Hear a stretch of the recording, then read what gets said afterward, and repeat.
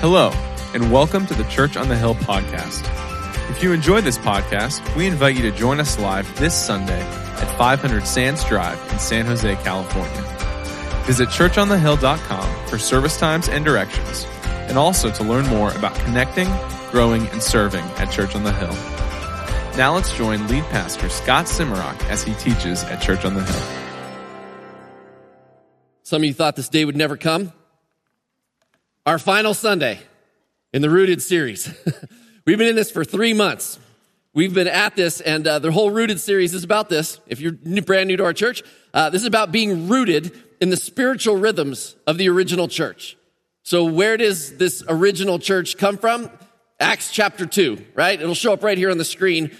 Try and identify the spiritual rhythms, the spiritual habits that we've been practicing in this text. It says this original church, they devoted themselves to the apostles' teaching and to fellowship, the breaking of bread, and to prayer. Everyone was filled with awe at the many wonders and signs performed by the apostles. All the believers were together. They had everything in common. They sold property and possessions to give to anyone as they had need. Every day they continued to meet together in temple courts. They broke bread in their homes and ate together with glad and sincere hearts, praising God and enjoying the favor of all the people. And the Lord added to their number daily those who were being saved. That's where this all started. And what are the 7 rhythms? They're right here. Daily devotions, prayer, repentance, sacrificial generosity, serve the community, share your story, and worship. And the concept was this. We don't want to just try these rhythms and talk about them, but we want to practice them. But one of my greatest maybe fears or concerns is that we get to the end of 3 months of practicing these things and we go, well, that was great. Now I'm going to go back to the way I used to do life, the way I used to be a Christian. And instead of saying, you know what, instead of letting those spiritual rhythms and habits be projects, the whole point was to allow them to become a lifestyle. So we've been practicing these spiritual rhythms. I had an opportunity to do it myself this last week. You know, one of the last ones was to share your story. Do you remember that? Did you share your story about how you came to know Christ with anybody in the last couple weeks? I went to the club that I work out at, and I jumped in a swim group. I've been swimming with this group for years, but I haven't shown up for like months, so I haven't seen these guys. Some of them I didn't even know. So we swim this workout, and afterwards, we end like every good swim workout should end, in a hot tub. So I'm in a hot tub, about 4 or 5 other guys, and one of the guys that I don't know that well, he says, "So you're a pastor. How'd you get into that?" I was like, well, let me tell you, we'll have a baptism right here. No. I mean, you just threw me up a softball to tell my story, right? But I was really proud of myself, okay? Because I didn't take 30 minutes to share my story. I did it in 1 minute. And I just said this. I said, you know, when I was 18 years old, I got invited to go to this camp, this Hume Lake Christian camp, and to be a counselor for these rotten middle school boys. But this Christian camp, in 1 week, I watched their lives be changed, and I was about to head off to college, and I just realized this. There is nothing more that I would want to invest my life in than watching these people and people like them come close to God, not give up on the church, and have their hope restored that there really is a God who loves them. Done, right there. That was it. Shared my story in a hot tub, right? Super fun. Now, I didn't do that so that they'd be like, oh my gosh, how do I become a Christian? Like, I'm not trying to force my agenda on them. I'm telling my story because we really believe this as Christians, that the answer and the hope of life is found in Jesus Christ. And if I didn't tell my story, it really means I don't really believe that the hope is for them too, right? See, it's not being offensive. It's actually just offering people hope and life. And so there's one of the rhythms.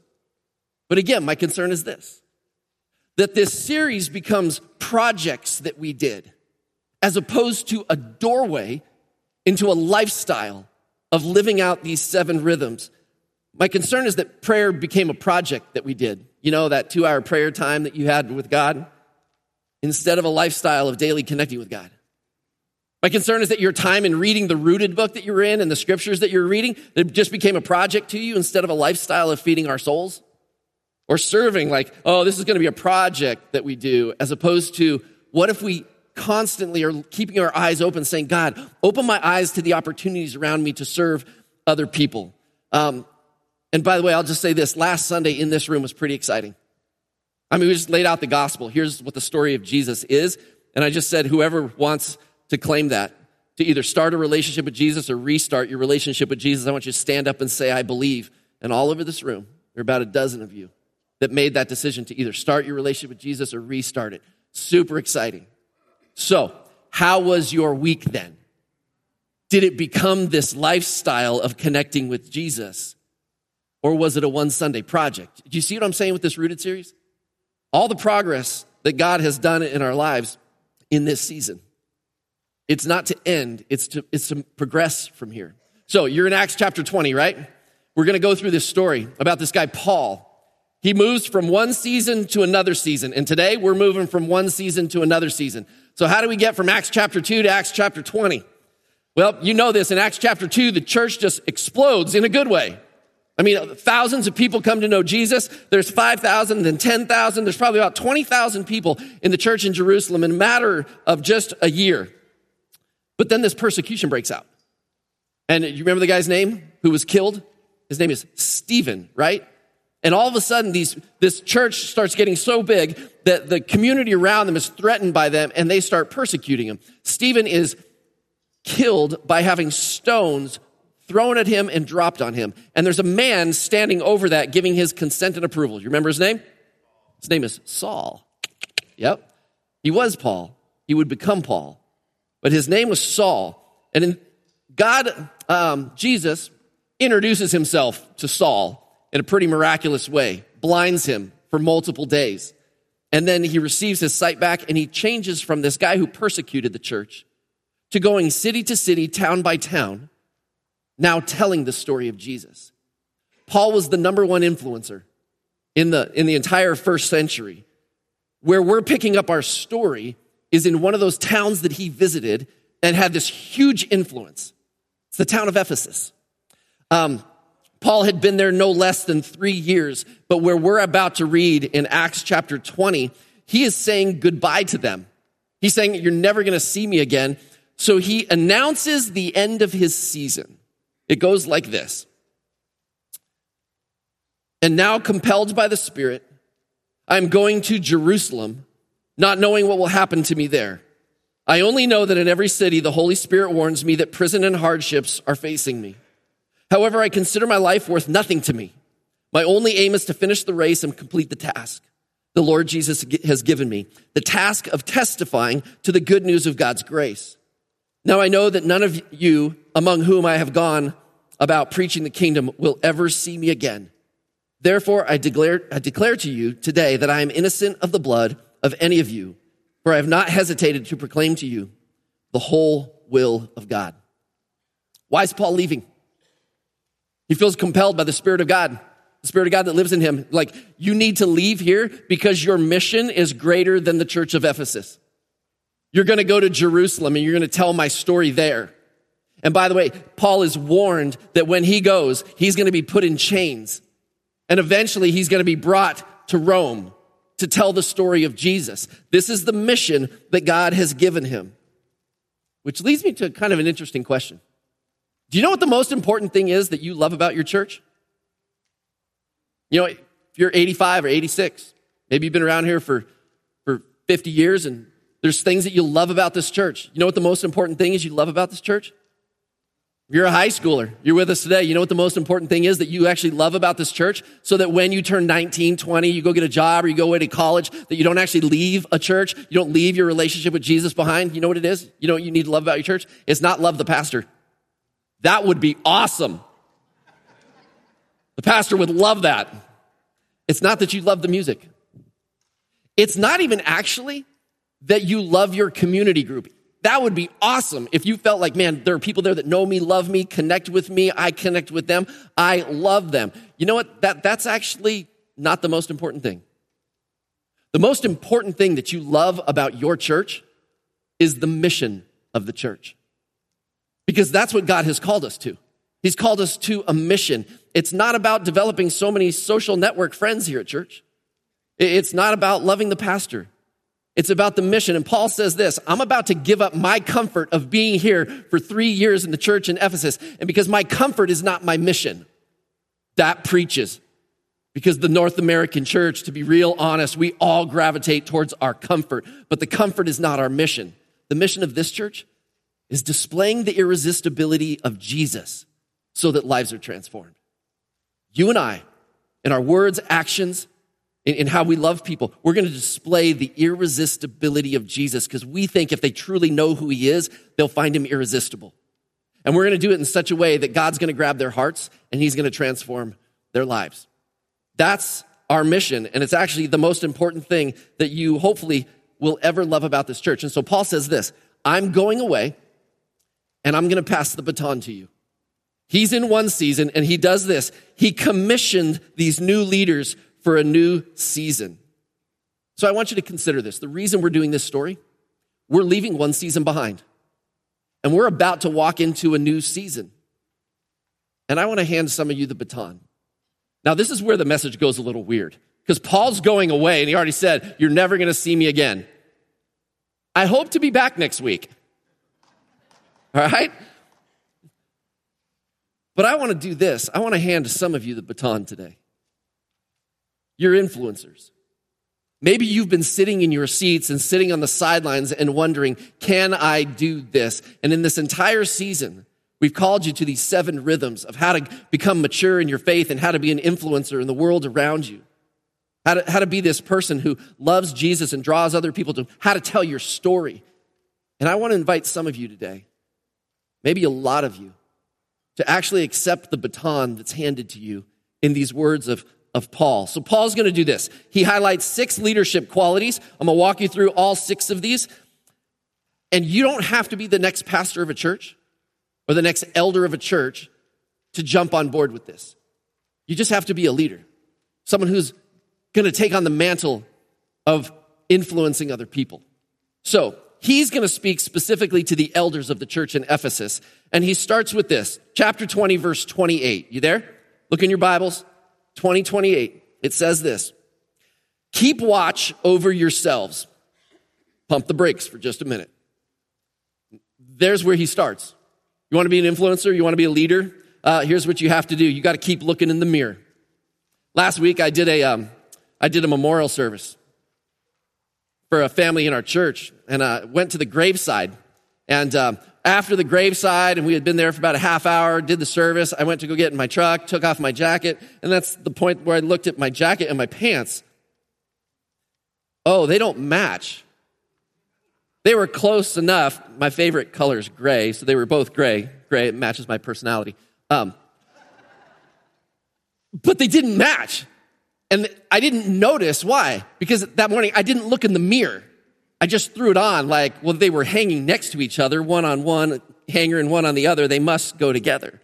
But I never looked in the mirror to see that, oh, that's not really fitting for me to wear those together. Now, my mistake was not nearly as bad as my friend's mistake. He used to be an elder in our church. He has moved away. Fantastic guy. He had a meeting down in Southern California. He got up early in the morning in the dark and threw his outfit on, got on an airplane from San Jose to John Wayne, Orange County, got off the plane, was walking through the airport and just thought, man, I just don't feel right. And he looks down at his pants and he realized he wasn't wearing his pants. He was wearing his wife's pants. He's 5'10". She's 5 foot nothing. He essentially was wearing like knickers and had already gone through one airport and was now in the second airport. He, needless to say, had to run to Target before he got to his next business meeting. Why did he do that? Because he got dressed in the dark. He didn't wake up his wife and say, hey, I'm going to turn the light on and look in the mirror to say, does this look good on me? Does this look right on me? And he could have even said to his wife, hey, would you tell me, does this look right? I should have done that when I went to my graveside service. Like, hey, honey, does this look right on me? When Paul says this, I want you to keep watch over yourselves. I think what he's saying is this. Take a look in the mirror at your character. Does the way I just spoke to them, does that fit me well? As a person who represents Jesus? Does my attitude right now, is it fitting to have that kind of attitude and be a follower of Christ? It's about looking in the mirror at our own character. And I'll tell you, what's also helpful, not just looking in the mirror, saying, hey, did I handle that well? Or who am I? It's asking other people who we trust and love us, say, hey, how did those words fit on me? Were they appropriate? Were they good? Listen, if you're going to be an influencer, if you're going to be a leader, he says this, first of all, you got to do this. You got to keep watch over your own life before you're ever going to watch someone else's life. And I know some of you are thinking this, well, you know what? That's why I've never stepped up. I don't want to watch over somebody else's life because my life is such a disaster. We're not asking for perfection. We're asking for honest evaluation and growth. So he goes to number 2. Keep watch over all the flock of which the Holy Spirit has made you overseers. Be shepherds of the church of God, which he bought with his own blood. I'm going to say it this way. Nurture the people that God entrusted to you. You know, early in this service, Tyler read a scripture about Peter's denial, where he's like, no, I don't even know Jesus. But then Jesus comes to him, tries to reinstate him, and asks him, so Peter, do you love me? It's like, sheepishly, he's like, yeah, come on, Jesus, you know I love you. I didn't mean it when I said that before, right? And he asked him 3 times, Peter, do you love me? And it's so interesting that he says this, I want you to go feed my sheep. Did Peter at that moment feel worthy of shepherding the church of God? Of course not. That was Jesus' invitation to him. Do you think that invitation and that position that Jesus invited to him helped him go, well, if I'm going to be this kind of leader in a church, then I have to lead this kind of life? You better believe it. Can I be honest with my own testimony? You guys, being a pastor, I think helps me sometimes. Sometimes it helps me more than it helps you. And I'll be honest, it should work the way that goes, you know what? I've developed this amazing character and therefore qualified to be a pastor.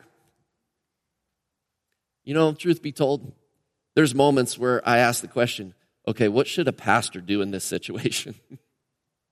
And it keeps me on the right track.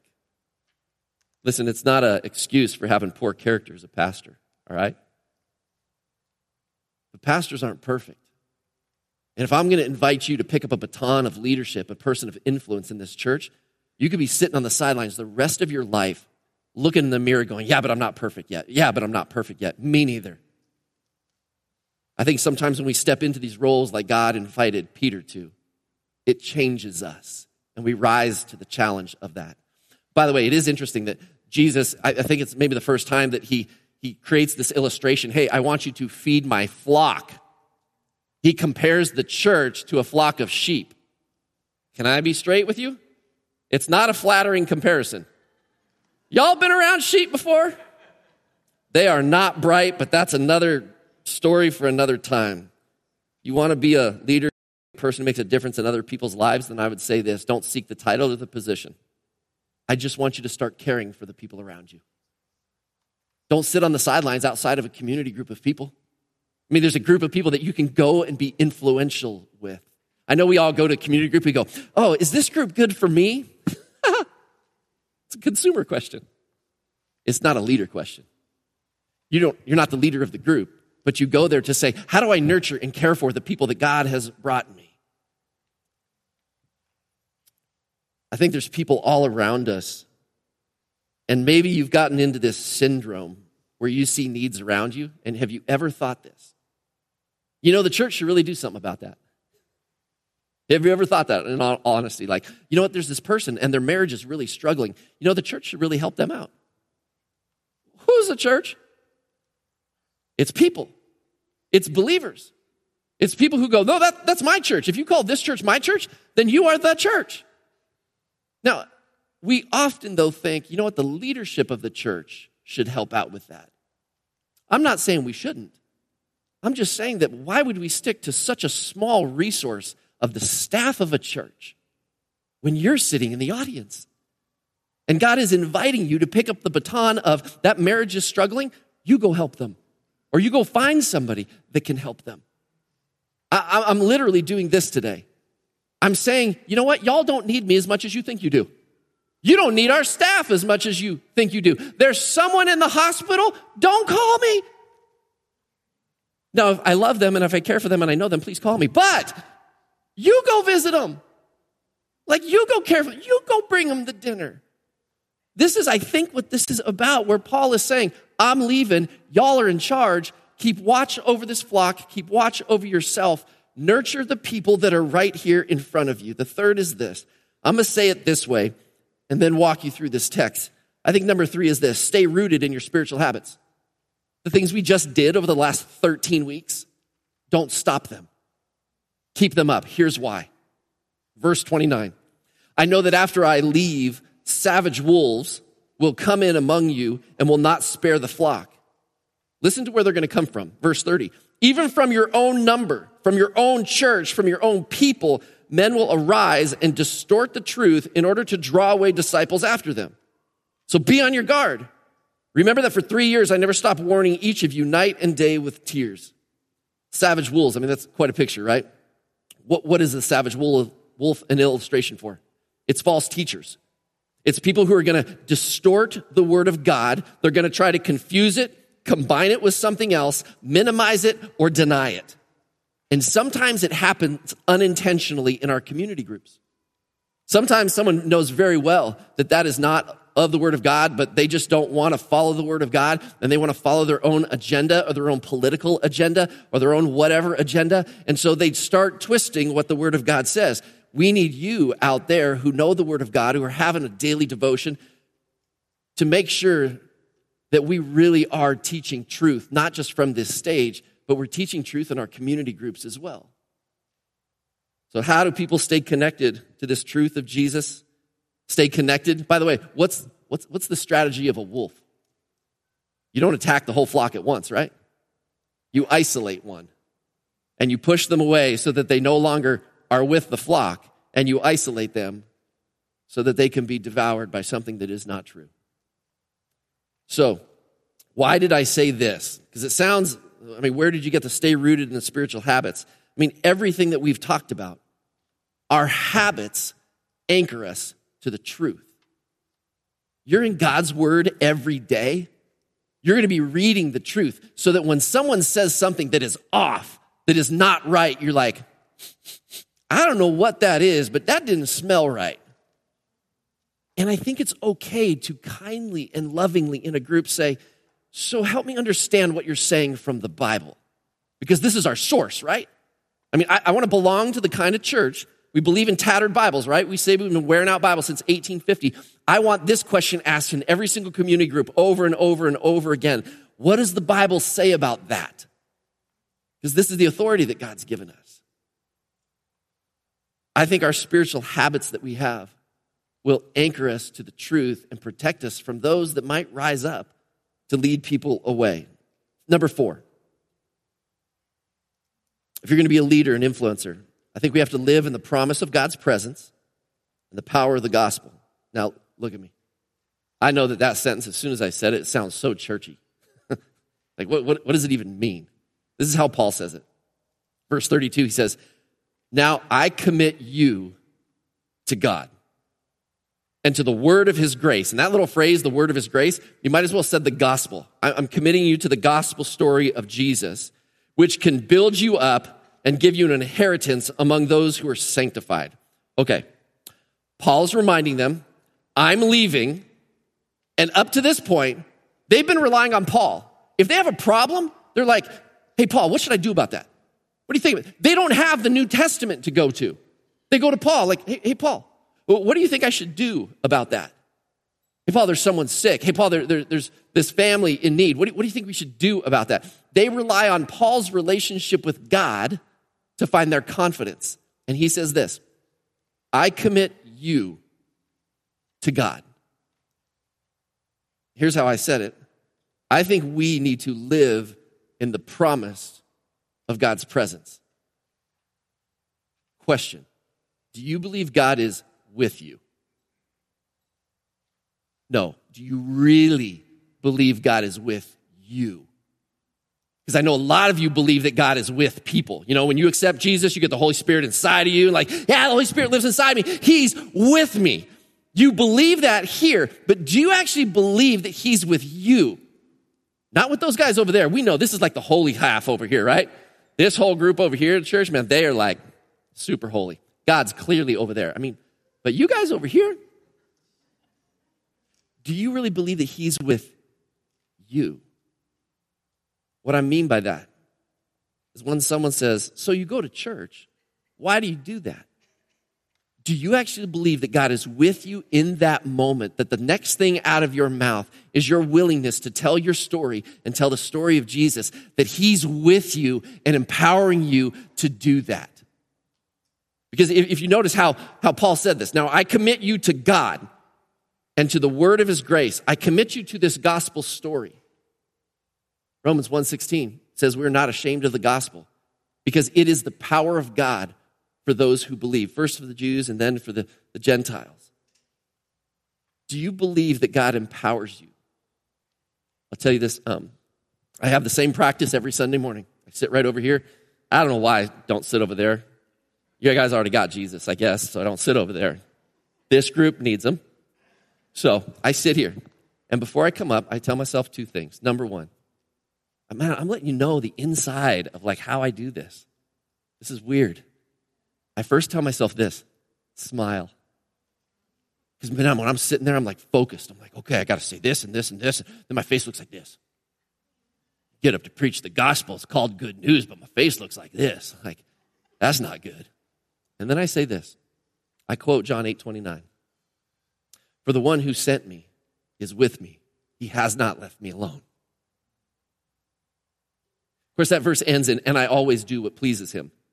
I'm working on that part. But Jesus said that when his authority was questioned, when people were coming after him. You're doing this thing, you're teaching this truth. Who do you think you are? That's what people were asking of him. You know what? I ask myself that all the time. Scott, who do you think you are to pastor this church? Who do you think you are to tell other people about Jesus? And I got to stand on my feet and quote what Jesus quote, because I do believe it's the truth, that the one who sent me is with me and he has not left me alone. Do you believe that for you?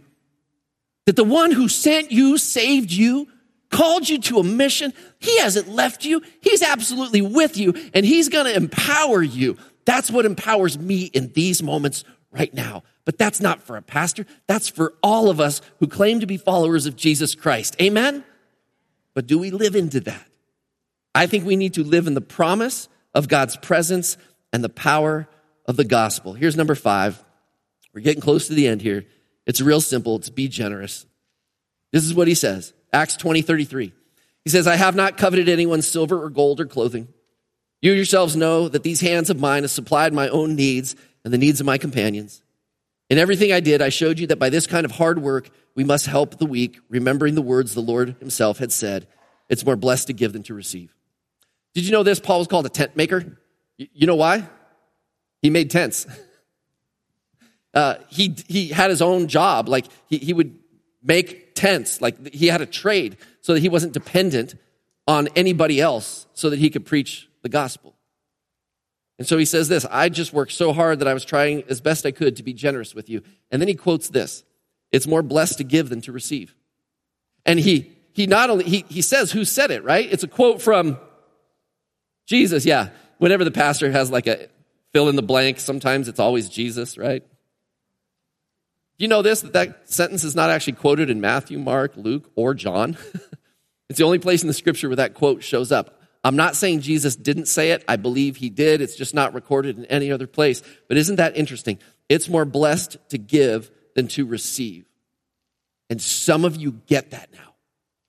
Because in the last 12 weeks, we invited you to give sacrificially, to serve the community around you. And some of you did that. And you're like, that was awesome. It was so fun. Maybe you were coming here at this church for 10 years and you hadn't yet contributed in any way. And you're like, yeah, I just kind of come and go and, I don't know anybody. And the place isn't different because I'm there. And you finally have realized the joy of living a generous life. If you haven't, I would invite you to discover what it's like to live a life of generosity. I'll tell you in the last 2 weeks, maybe 3 weeks now, my wife and I just keep praying the same prayer over and over again. God, open our eyes to the opportunities in front of us to serve other people. And God, open our eyes to opportunities to be generous around us. It changes how I come to work. It changes how I go to the club and work out. It changes how I go to the grocery store. It changes how I go to the gas station. It changes my meetings with some of you. This life of generosity, Paul says, there's just a ton of joy in it. And those are the 5 things that are qualities of a person of leadership. If you're going to accept the baton of being an influencer here, those are 5 things Paul says you should probably have. I know I gave you 6, right? But he only gives us actually 5 commands here. The 6th, I'm going to say it this way. It seems to be illustrated by what happens next. And the illustration, let me just give you the line and then tell you the story. He says, remember the church as a family. That's how I'm going to say it. This church that you're going to lead is knit together, and it should be a family. For the church in Ephesus, they had actually been through a lot. I told you Paul had been there for 3 years, right? He went in town and started teaching, and then some people started giving him a hard time. He had to switch from teaching at the synagogue to this temple of Tyrannus. Like, it was this other place, and all of a sudden it was more than just Jews who were coming to him. Everybody in the city. All of a sudden, this revival breaks out. All kinds of people start becoming Christians. Paul became so powerful that he was able to heal a bunch of people in that city as well.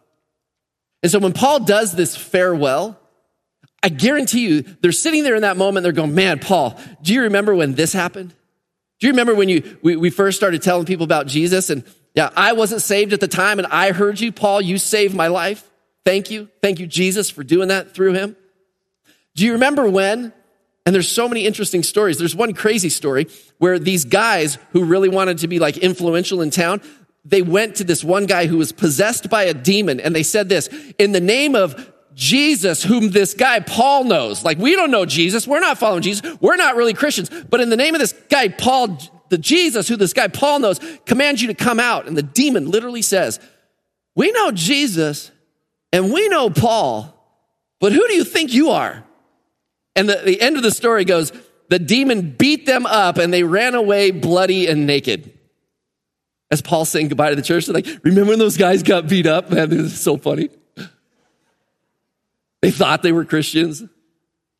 But it was in that moment that fear actually broke out around the town and in the church. And it says that all these people who were trying to be Christians and also involved in this thing called sorcery, they brought all of their books, dumped what is the equivalent of millions of dollars of these books, and burned them to say, we only follow Jesus, not anything from our past anymore.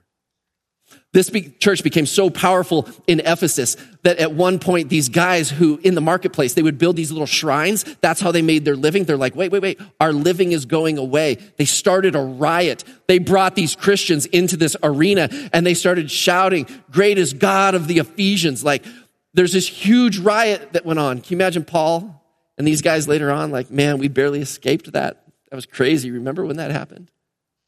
This church has been through so much together, so that when they said goodbye, listen to how this goes.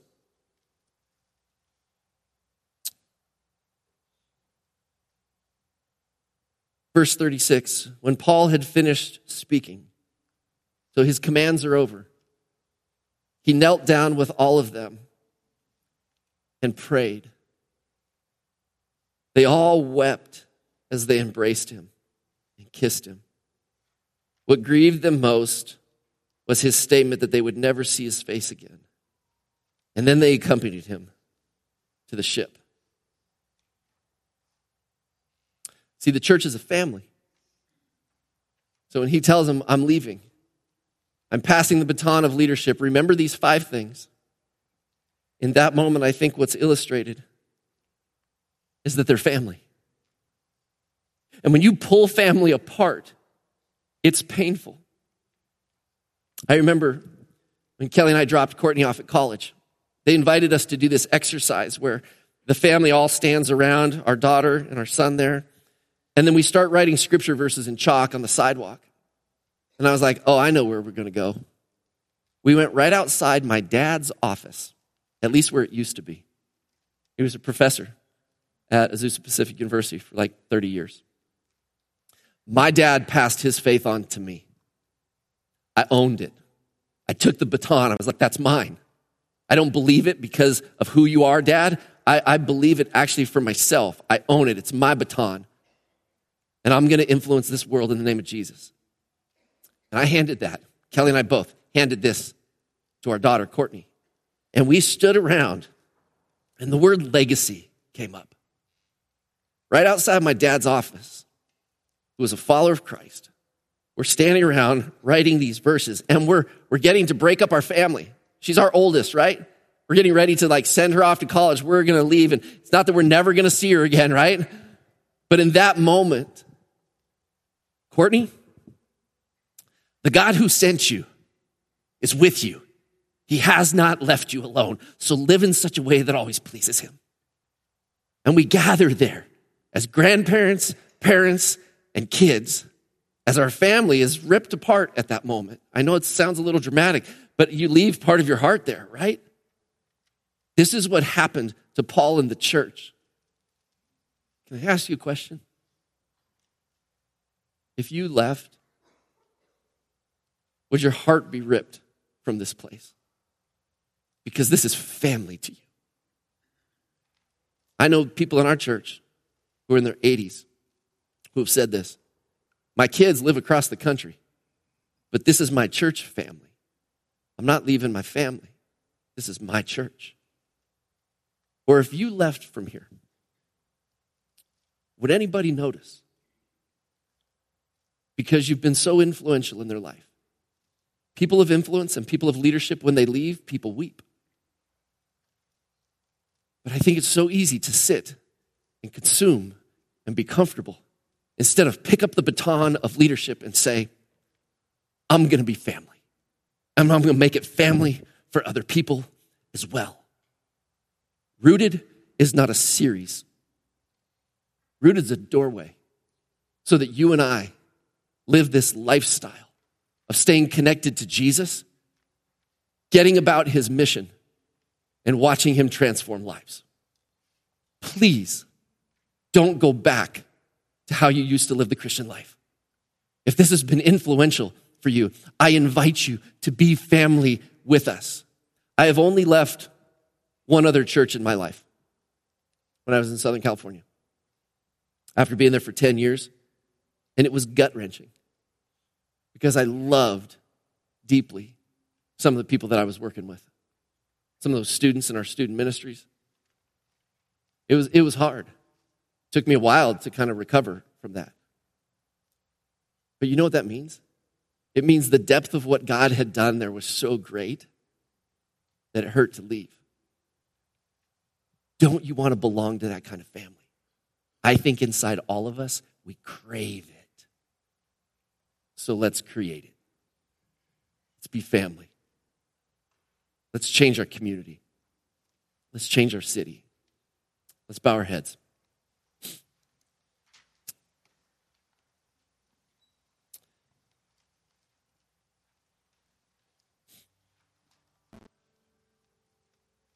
I get emotional about this, you guys.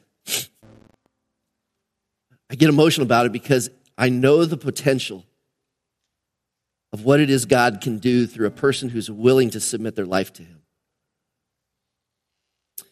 So I'm going to read a series of questions or statements in this prayer that say, God, give us this.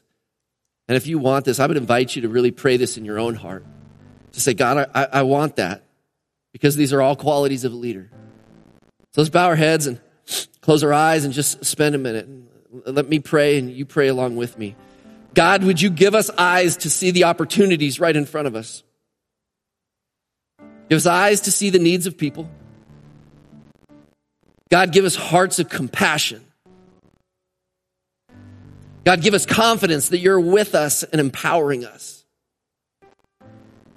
God, give us conviction that you're actually calling us to this kind of influence.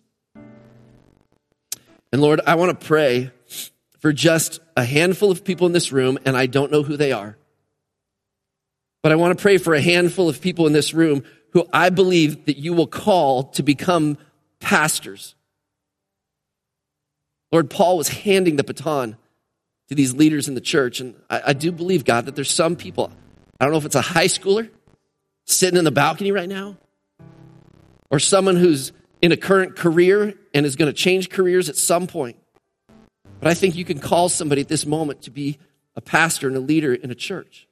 And so, God, would you bring conviction to them? Invite them, call them. And I pray for the rest of us, though, Lord, all the followers in this room. I believe that every believer in this room, that they can accept the call to be a person of influence right where they are. And I know that you're bringing some conviction on some people's lives right now. And I pray that they would say yes to you and understand the joy of that life and how great it is. So Jesus, we say yes to you. Pray that Rooted is not just a project, but a doorway for us to follow you in a new way. We pray it in Jesus' name. And everybody said,